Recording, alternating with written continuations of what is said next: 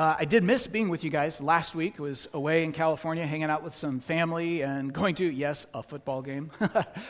We won that one, so that was a good thing. And that's okay, because one of the things we like to say at Harvest is we love to take God very seriously and ourselves not so seriously. So thank you for putting up with all the ridiculous football talk the last couple of weeks. I'm sure it will stop at some point, as soon as Jordan quits giving announcements. But in the meantime, it is a joy to come, laugh at ourselves, have fun, but also take God very seriously. I did miss being together in a church. It was great to fellowship in my dad's church and meet some people there, but I'm excited to be back with you and to start a new sermon series in what is probably one of the most bizarre, perhaps least understood books in the Old Testament. That might be a little bit of a stretch, but I don't think so. And I'm referring to the Old Testament book of Ezekiel. Now, I think a good way to dive into this and sort of reflects the experience I've had prepping for this series of sermons that we're starting is to ask, how many of you enjoy roller coasters? Roller coaster fans? Yeah, daredevils out there? Okay, I'm not talking about the rides that like take you up a pole and just plunge you straight down, because that's just wrong.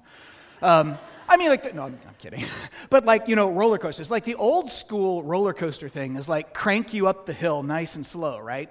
Click, click, click, click, click, click, click, click, click, and you can see everything around you by design, and so it's building anticipation, right? You're climbing up this big hill, and of course, the closer you get, you're looking out the sides, the ground is getting further and further away. It feels like you're in orbit. You're not, but it always feels like you're a lot higher than you really are, and then when you get up there, you sort of see there's no track in front of you, and it creates this sense of anticipation. Here comes the big drop, and then you finally see the drop, boom, and then you go, and you're off on the ride. That's kind of the old school way to build a roller coaster and sort of engage in a thrill ride. Well, as many of you, I'm sure, know and have experienced, not all roller coasters are built the same. People are always looking for ways to kind of top the last thrill or whatever, and so there's like this new way to design roller coasters that's like the rocket launch version of a roller coaster. Anybody ever ridden a roller coaster like this? Where you go from like, you get in, you strap in, you're like, okay, here we go, and then boom! You're like 0 to 60 in nothing point zilch flat. It just launches you like a rocket with no warning.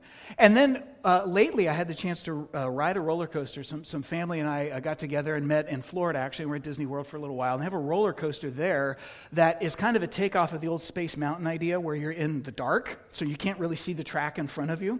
But Space Mountain's kind of tame as roller coasters go. It's just sort of cool because it's dark. Well, this one takes you in the dark, but you're doing like flips and curls and spins and all this stuff, and you can't really see what's coming.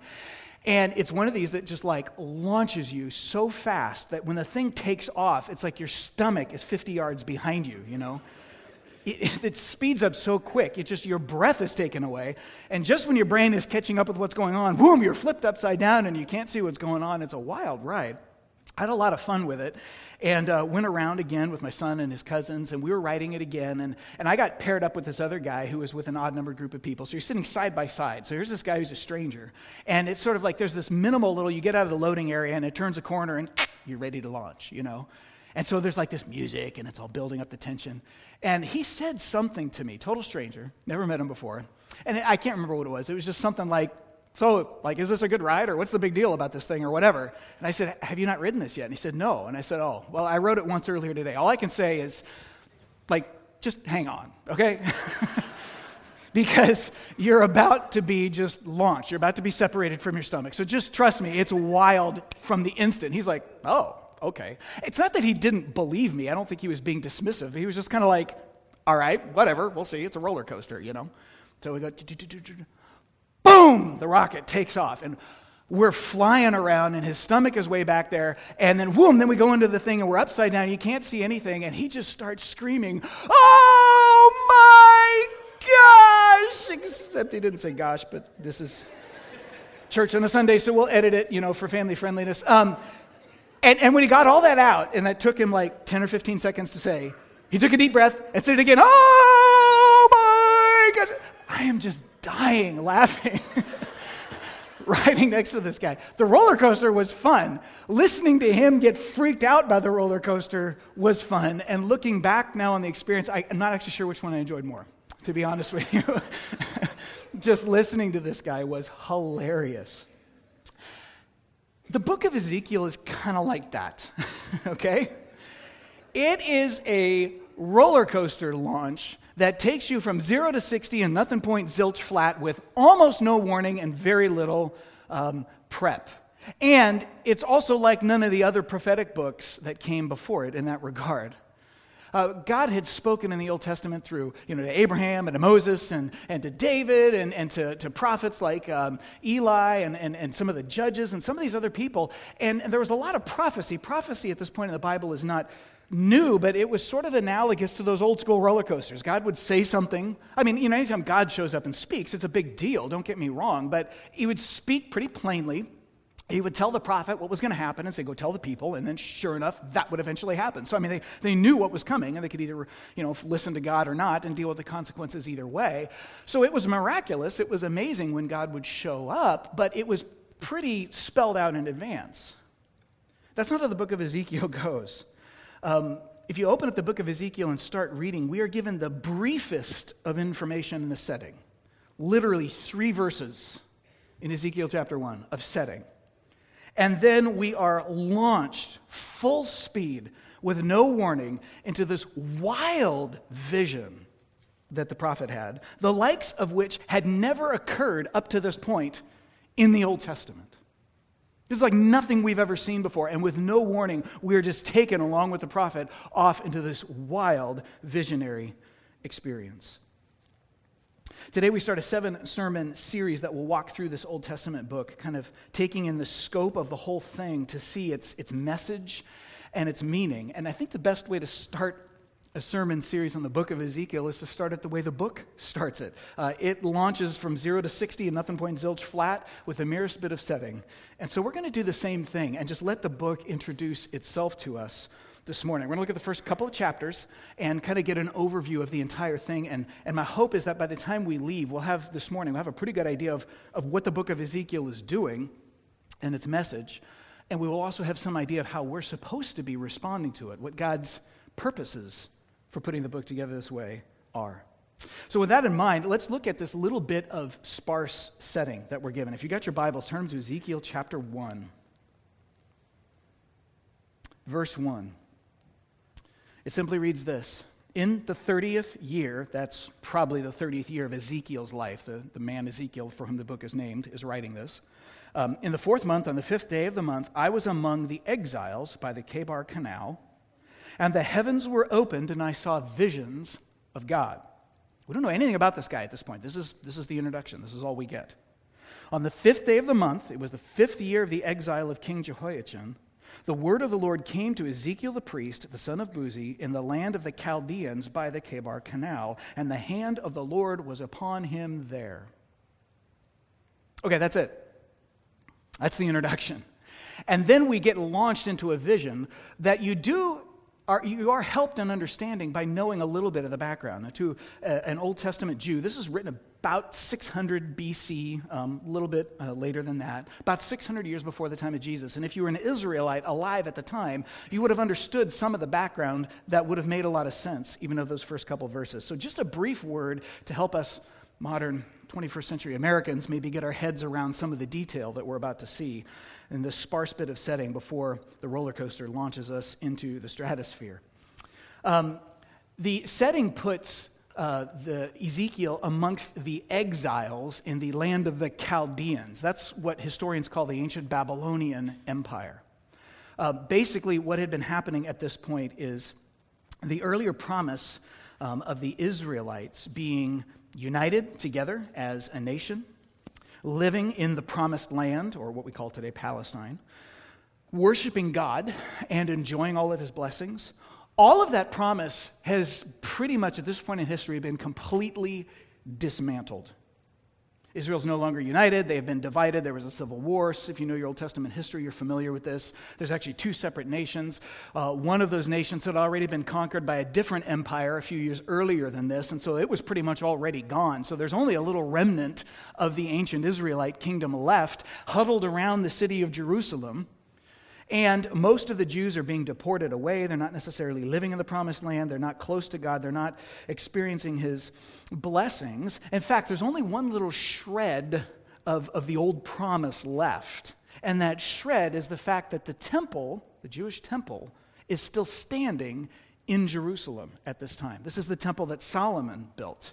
This was the great and glorious house of the Lord that was to be the central point of the capital of God's holy nation, none of which ever really came to pass. But the temple is still there. And the Ark of the Covenant, the ornate box that God's presence was especially associated with, was there inside the holiest, most innermost room of the temple, and it was still standing in Jerusalem. And so they would hold on to that shred of hope. God has not completely abandoned us yet. Well, at this point, the Babylonian Empire was now dominant. It pretty much taken over everything in the Middle East. They had attacked Jerusalem already in the past, but they didn't invade the city. They left it standing. The remaining Israelites pretty much just surrendered. They had to. And so they left Jerusalem intact. The temple is still there.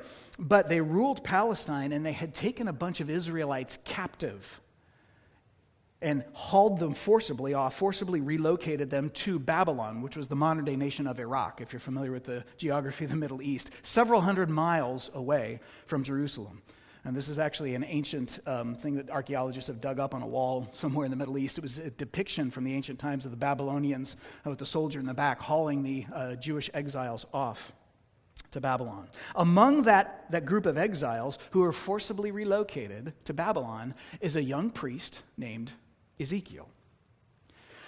So here he is now. He's a priest. He wants to be a leader of his people. He wants to lead his people in worshiping God, and he's now living in Babylon against his will, forcibly relocated to a foreign land where the people are different, they speak a different language, they worship different gods, and they're sort of subjected to these people. And he can't go back. He wants to go back home, and he can't. That's the setting. And so when he refers to the 5th year of the exile, he's now been living in Babylon with some other Israelites for 5 years, hoping and praying that God is somehow going to show up and save them. And their only hope was the fact that Jerusalem still stood and the temple was still there. Surely God wouldn't let his holy city fall, would he? I mean, that was the very center of God's plan. And frankly, when it comes to what's visible, that's all of God's plan that's left, is the fact that Jerusalem was still there at this point in history and Israelites were still living in it and the temple was there. Surely God wouldn't let his holy city and his glorious temple fall. Would he? That's the setting for the book of Ezekiel. Now we come to the blast off, the vision. Without warning, Ezekiel's sitting there outside this refugee camp where he and the other Israelites were living, next to an irrigation canal that siphoned water off the Euphrates River to water the gardens of the Babylonians. And he's kind of sitting there. He doesn't really say what he was feeling at the moment, but it's not too hard to imagine that they were maybe homesick, maybe got a little bit of time off work, a little time to sit there and reflect and think about the homeland and wish that they were back there. And without warning, Ezekiel and his readers are launched full blast with no warning by an apocalyptic vision, the likes of which hadn't been seen in the Bible before. This is the first time we run into what Bible scholars call apocalyptic literature. It's prophecy, but it's heightened with all of this wild symbolic imagery and these deep visions. This was new. This was not something Ezekiel or any of the Israelites were used to. These kinds of visions are full of bizarre imagery. Chapter 1, which is describing the vision he saw, is full of tons of detail as Ezekiel is trying to capture enough words, to put enough words on the page to sort of capture what he is seeing. And you can almost see him sort of struggling in his word choice.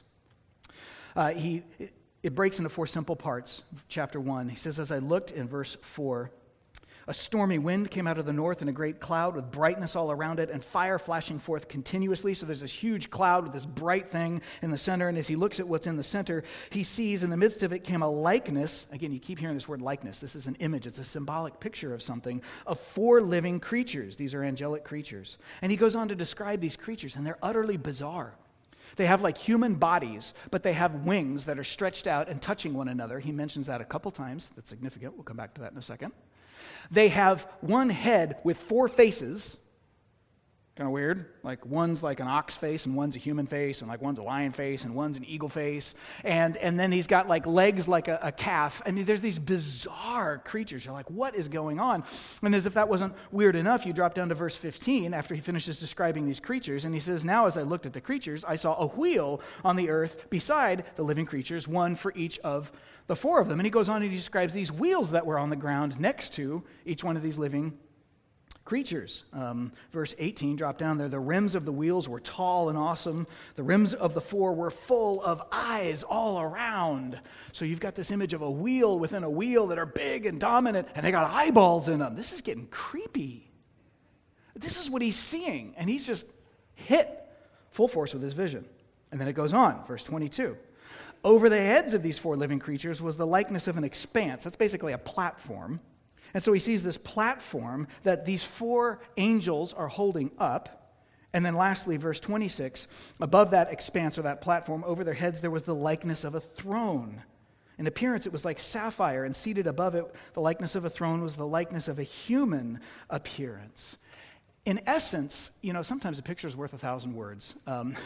This is one artist's really kind of rough sketch. This is not supposed to be detailed. It's just to give us an idea of, like, if you read Ezekiel chapter 1, you're getting lost in all the words. This is basically what he's describing. Something that looked like this. This is a screen capture off a video from the Bible Project, which I referenced in a sermon a couple of weeks ago. You can see this introduction video to the book of Ezekiel on the BibleProject.com. Highly recommended. Very well done. Basically, you've got these four creatures, these angelic-like creatures, that are holding up this platform with the throne of God on it, and they got wheels. They're mobile, and it's moving, okay? So the bottom line is, at the end of the day, what Ezekiel is looking at is a vision of the glory of God. Now, why all the detail, and why so much bizarre detail? I mean, let's face it, this is weird, right? This is weird. It's been interesting when I tell people, hey, we're going to be studying the book of Ezekiel. I've gotten lots of reactions. A lot of people have said, like, wow, cool. I've never really understood it. I'm looking forward to that. And the other reaction I've often gotten, sometimes from the same people, is, wow, interesting.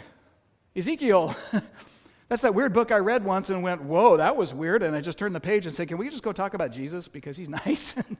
Like he's somebody I feel like I can understand. I mean, honestly, you start reading these images of like thunder that shakes your chest. It's so loud and bizarre creatures and wheels with eyeballs in them. And you're like, if this is supposed to be heaven, I'm not sure I really want to go. That is not making me long for my home if this is what heaven really looks like. Ezekiel recognizes that what this is a symbolic or image. He keeps using that term likeness. It's a picture. It's not necessarily a photograph of what heaven's going to look like when you get there, but it is a picture depicting the glory of God. He says at the end of chapter 1, when he finishes describing the vision, such was the appearance of the likeness of the glory of the Lord. Now, how does Ezekiel know that this is the glory of God? He's captivated. He's launched into this vision. He's blown away. His stomach is left 50 yards behind him, and he's going, whoa, what is this? I've never experienced anything like this before. If you think it's creepy to read about it, imagine how he must have felt experiencing it. And yet, in the midst of all of the shock or the emotion or whatever else he was experiencing, he recognizes, I'm looking at God. And he knows he's looking at God because the details are not accidental. The details are all coming from earlier in the Bible. Ezekiel knows he's looking at an image of the glory of God because he knows his Old Testament. He's a priest. He's read the Old Testament. He knows the Bible, and particularly the book of Exodus. Think back to when Moses, originally under God's direction, had the Israelites create the tabernacle, which eventually became the temple, when they made it in the first place. And they actually built the ark, which was this ornately decorated box that was covered in gold. And there were all these very detailed, specific instructions on how they were supposed to do that. So they built this building, and they built this box, and they put the 10 Commandments in it, and some other things, some manna, and those other kinds of things. And when they got it all done, at the end of the book of Exodus, God's glory appears in a manifest way, in a cloud, a bright shining cloud, just as it had up on Mount Sinai with thunder and lightning and bright cloud. Do you start to see some of the details? It's the same things Ezekiel saw. And yet now it's not up on Mount Sinai. God's glory manifests itself over the top of the ark, the box. God had told them, when you make the lid for this box, I want you to make a couple of angelic creatures, little statues out of gold, and they're going to have wings, and the wings are going to stretch out and touch each other. And God says it's at that place where the angels' wings touch that my presence will come down, and I will speak to the people through Moses or through the other priests in a very special way. God's presence was associated with these angelic beings in the temple.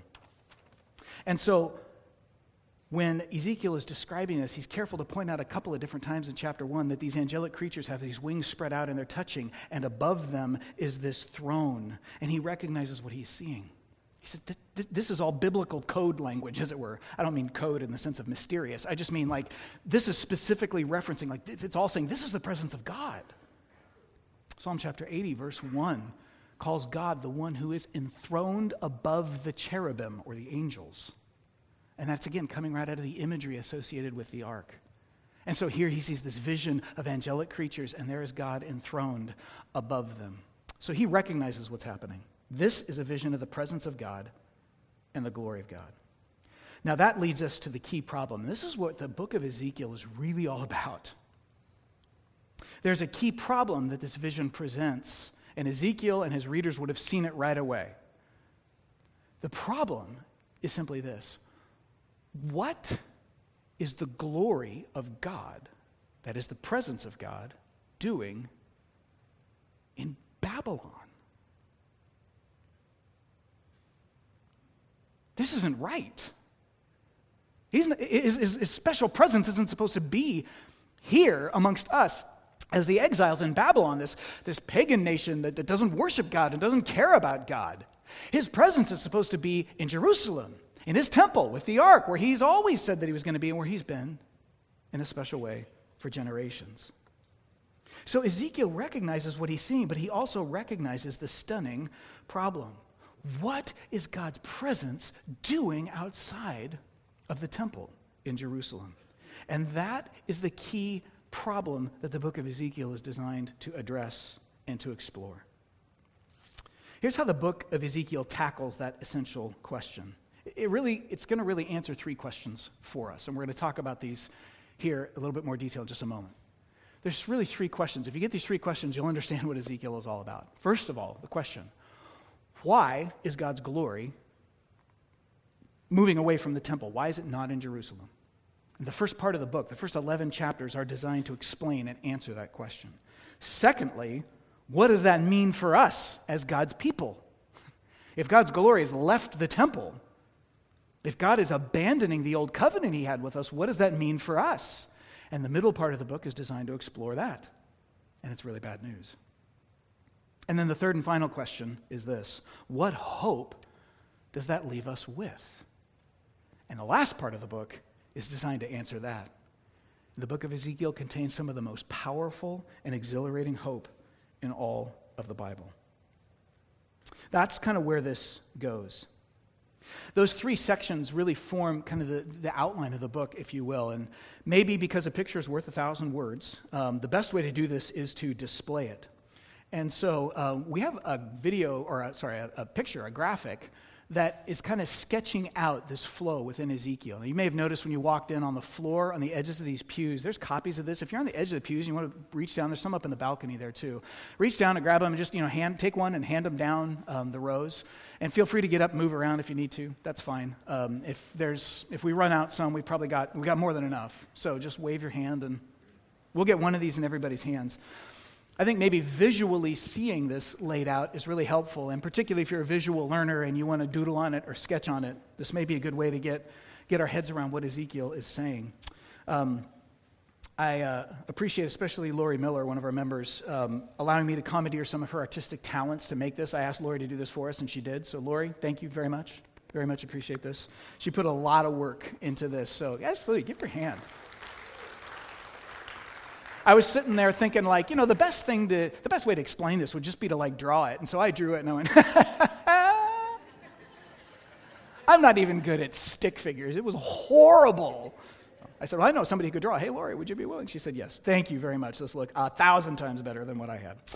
But what you can see on this sheet, if you've got it with you, it's the same things up on the screen, is you can see kind of the three sections. That first and top section is all about the glory of God. And you'll notice a depiction of the temple building on the left, and the glory of God is sort of leaving it to the right, to the east, which is significant. We'll talk about that next week. The first part is about God's glory leaving the temple. And why is that the case? That's chapters 1 through 11 of Ezekiel. 48 chapters in the book. The first 11 is all about God abandoning the covenant that he made with his people through Moses, or what we call the Old Covenant in the language of the Bible. God is abandoning that covenant as depicted by the temple and the ark. His glory is leaving the temple. He is going away because God's people have failed to live up to it. That's what the first 11 chapters are all about. Part 2 answers the question, what does that mean for us? In the 6th century BC, as Israelites, God's people, what did that mean for them then? Has God totally abandoned them? Do they have no hope? The middle part of the book, chapters 12 through 33, is all about why the covenant failed. God accuses his people of repeated idolatry, failing to worship and honor him, profaning his name, not honoring him, not treasuring his infinite worth as ultimately beautiful. And he explains why this happens. Over and over again, we'll see this repeated theme. At the core, their hearts are rotten. God says, you as my people have hard hearts. And that's why the dominant graphic over on that left is a heart that is rigid and brittle and cracked. It's broken. That is why you don't honor me. And because you don't honor me, I cannot be with you. This covenant did not work. And during this time, there were a lot of false prophets kind of saying, hey, the temple is still standing. As bad as it is, God is not going to give up on his people. He'll never go back on his promise. Don't worry, God's going to save us. And God sends Ezekiel to say, you tell him the truth. Yes, I am.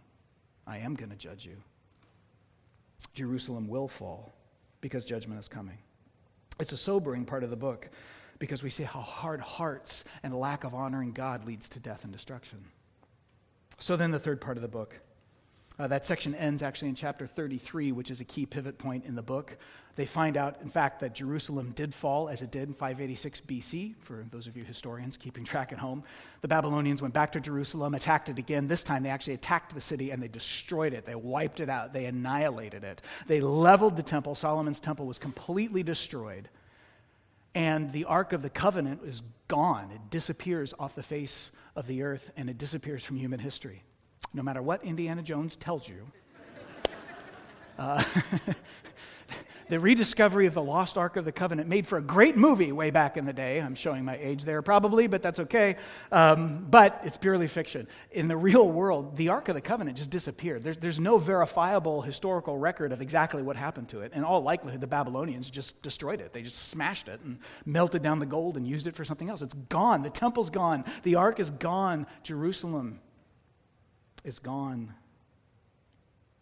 What hope does that leave us with? Well, the last part of the book, chapters 34 to 48, is all about future hope. God says, you know how bad this is? Couldn't get much worse. And yet still, there is great hope. Because while I'm abandoning that covenant, I'm not completely abandoning you, my people. I'm going to create a new covenant.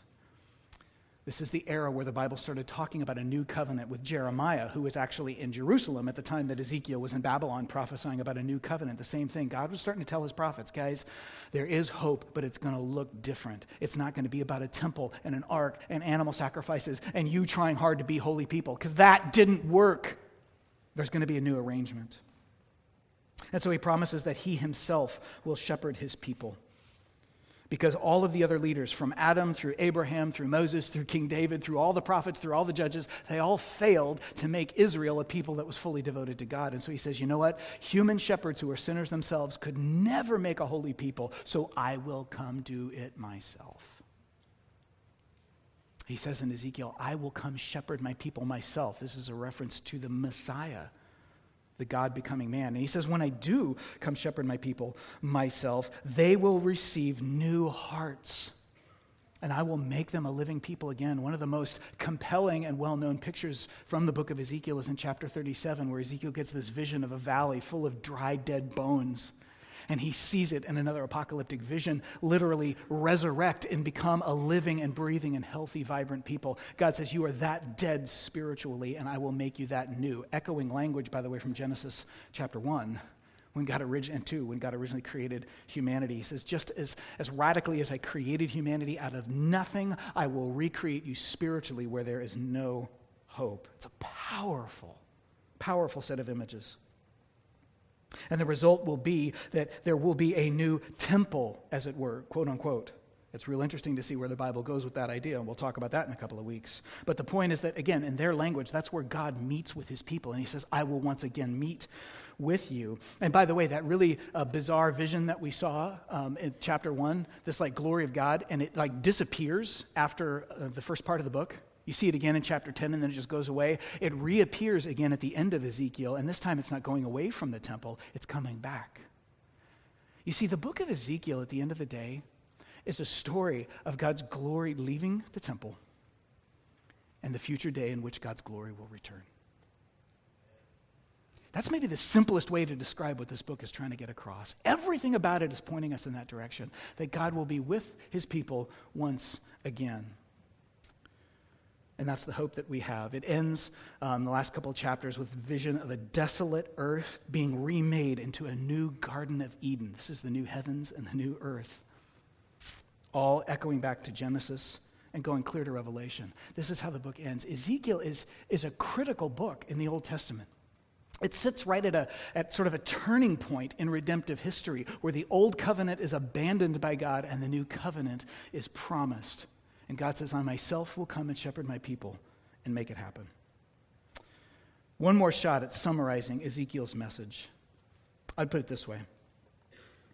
You can just sort of follow along with 4 simple steps where God says, this is what's wrong. And then he says in his promise, the reverse of all those 4 steps will take place, and that's the hope we have. It's one of these sort of like mirror image things. We've talked about these before. Scholars call it a chiastic structure. It just means that like the first and the last statements are parallel, and the second to last statements are parallel, and so forth. It kind of looks like this. This is just my attempt, so maybe you can improve on it. The world of God's people is broken. Why are we in such a state? Because God has abandoned them. This is how Ezekiel starts to answer the question. And he's abandoned them because they profaned his name. They failed to treat him as glorious. And why did they do that? Because the root problem is they have hard hearts. That's the message of the book. But it doesn't end there. It doesn't end there. When God says, I come to shepherd my own people, when the Messiah comes, who we know is Jesus Christ, he will give his people new hearts, which parallels the fact they had hard hearts before, so that they can now love and honor him correctly, that we could actually see his infinite worth is ultimately beautiful and treat him the way he deserves to be treated, so that he can now return and be with his people again, so that the world will be whole and wonderful the way he always meant it to be. This is the gospel of Jesus in one book of the Bible, and it's all in the Old Testament. That's the promise that we have. I'll leave that up on the screen for a moment. I want to turn the corner in the few minutes we have left.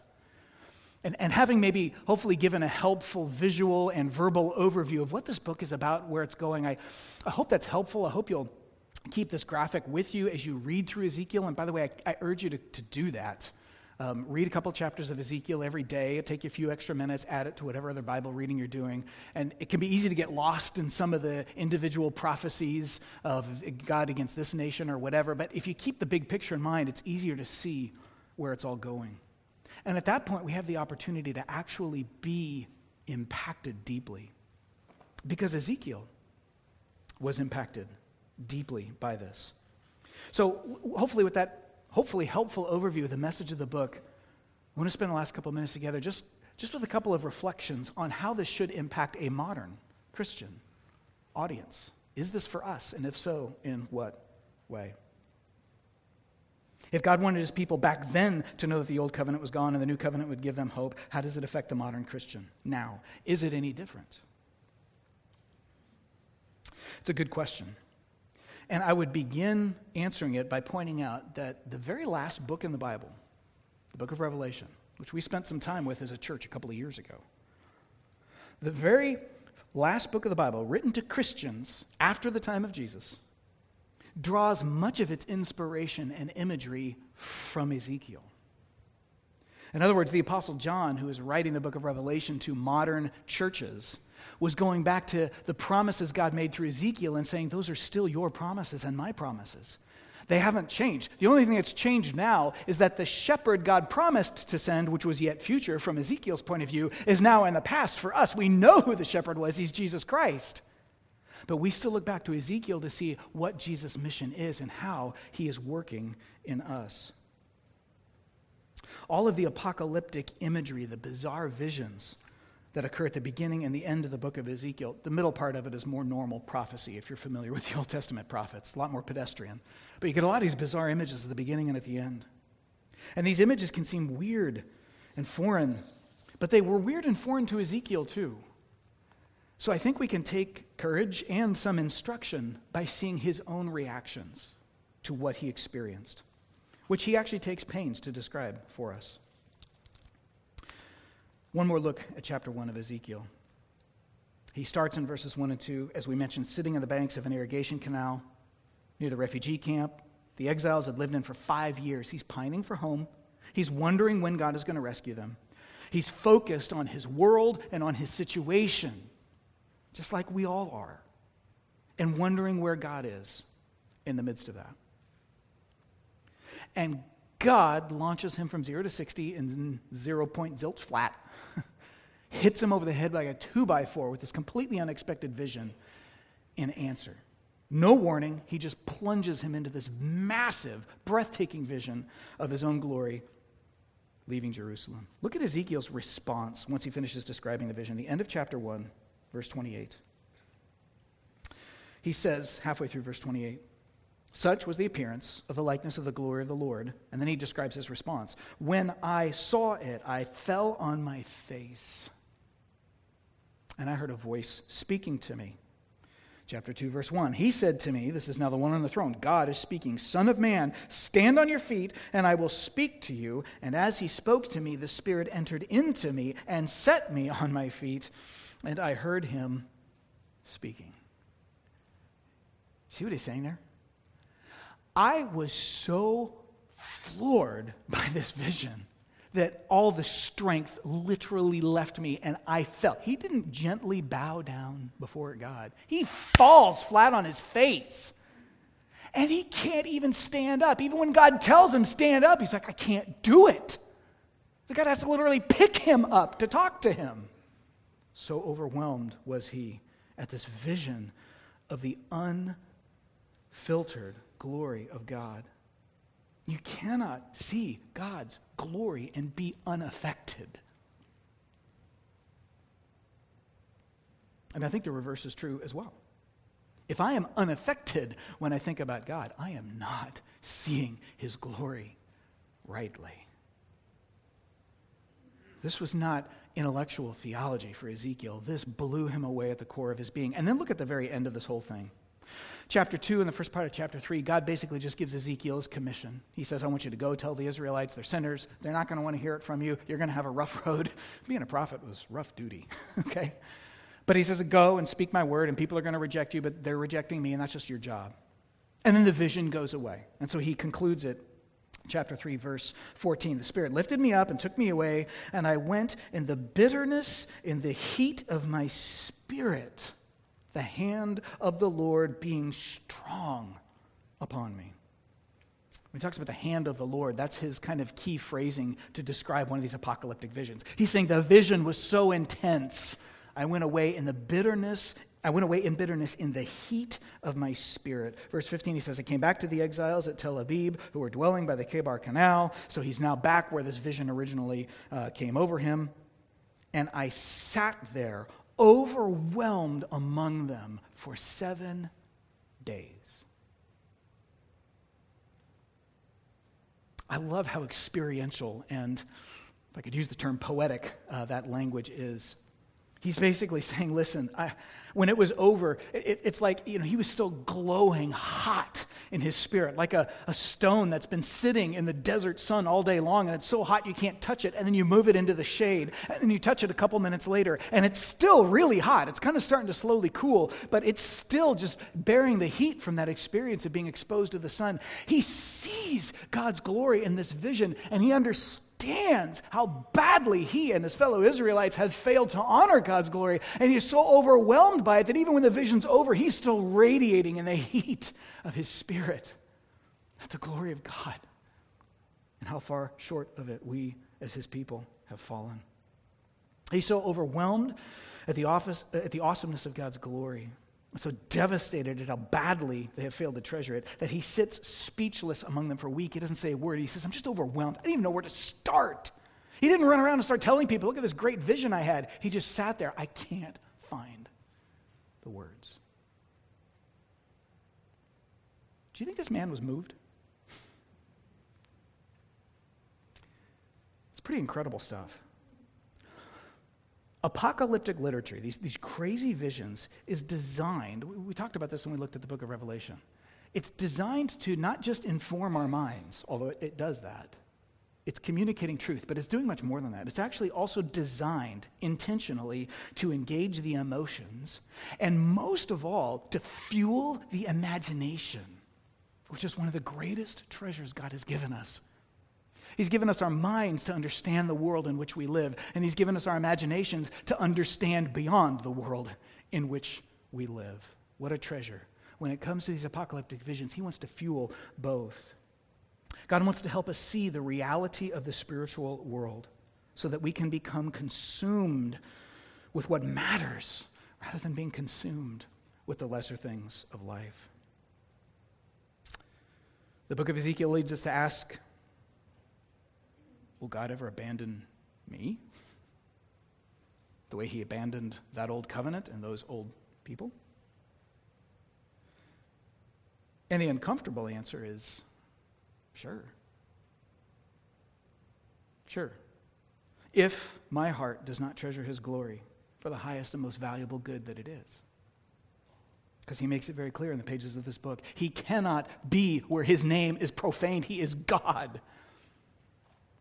That's why he left them. It's an uncomfortable question. It was an uncomfortable question back then too. But having posed that question, God also in this book of Ezekiel gives us the solution. There is hope, and the hope is Christ himself.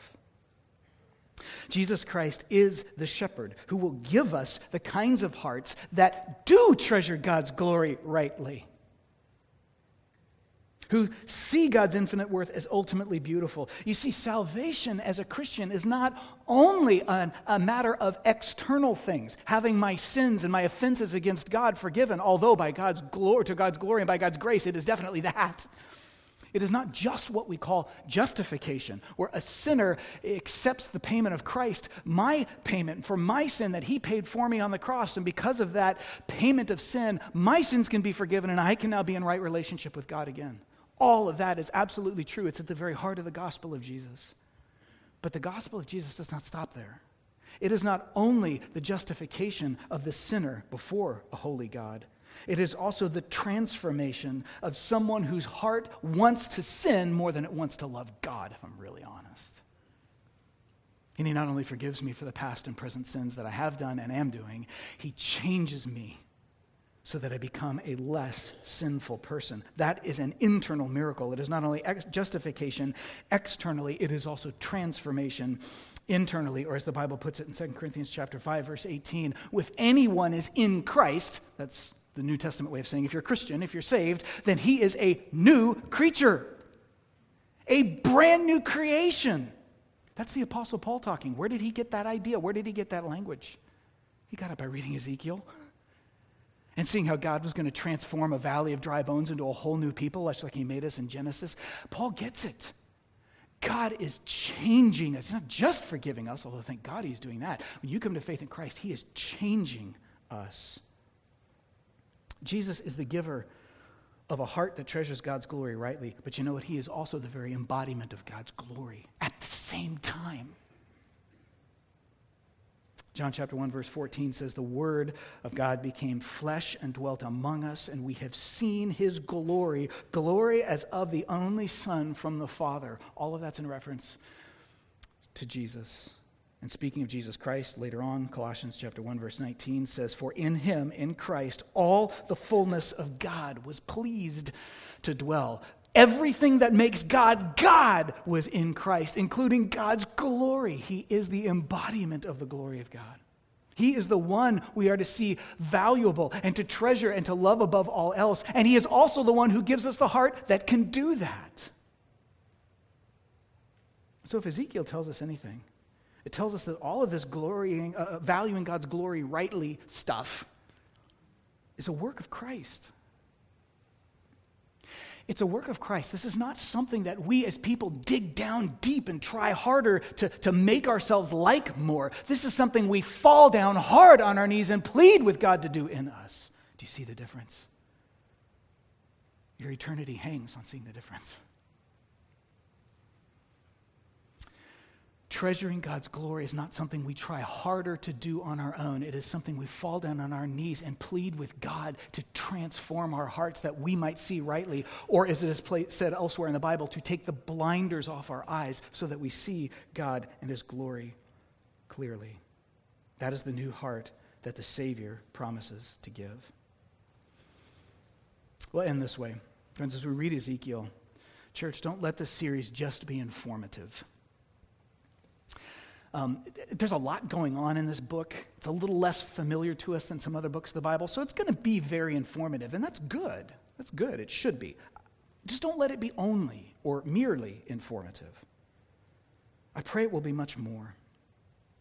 I think I close with Psalm 119, verse 18, which says, open my eyes. This is a prayer to God. Open my eyes that I might behold wondrous things out of your law. The written word of God. Would you open my eyes, God, so that I can see beautiful things here? That's not something I dig down for. That is something I drop down hard on my knees and I pray for. It's a good prayer for us. Let's pray that God would open our eyes to see His infinite worth as ultimately beautiful, even in the pages of this colorful and sometimes bizarre book, to find there Christ, our Savior, King, and to be moved, even devastated by the sheer, awe-inspiring spectacle of His power, His glory, His majesty, His grace, and His love. Let's address this God together. Father, we come before You understanding that we don't understand You. And maybe the beginning of wisdom is to acknowledge that that's true, because it is. Unfortunately, You're not shocked, You're not put off by that. You tell us in Your word that we as people don't understand You. And we know that having not been understood, You would be very right to just be done with us. But that's not who You are. That's not who You are. You don't just be done with us. You instead come and You say, I'm going to give you a new heart. And so, Jesus, I want to pray for that work of transformation in my own life to continue.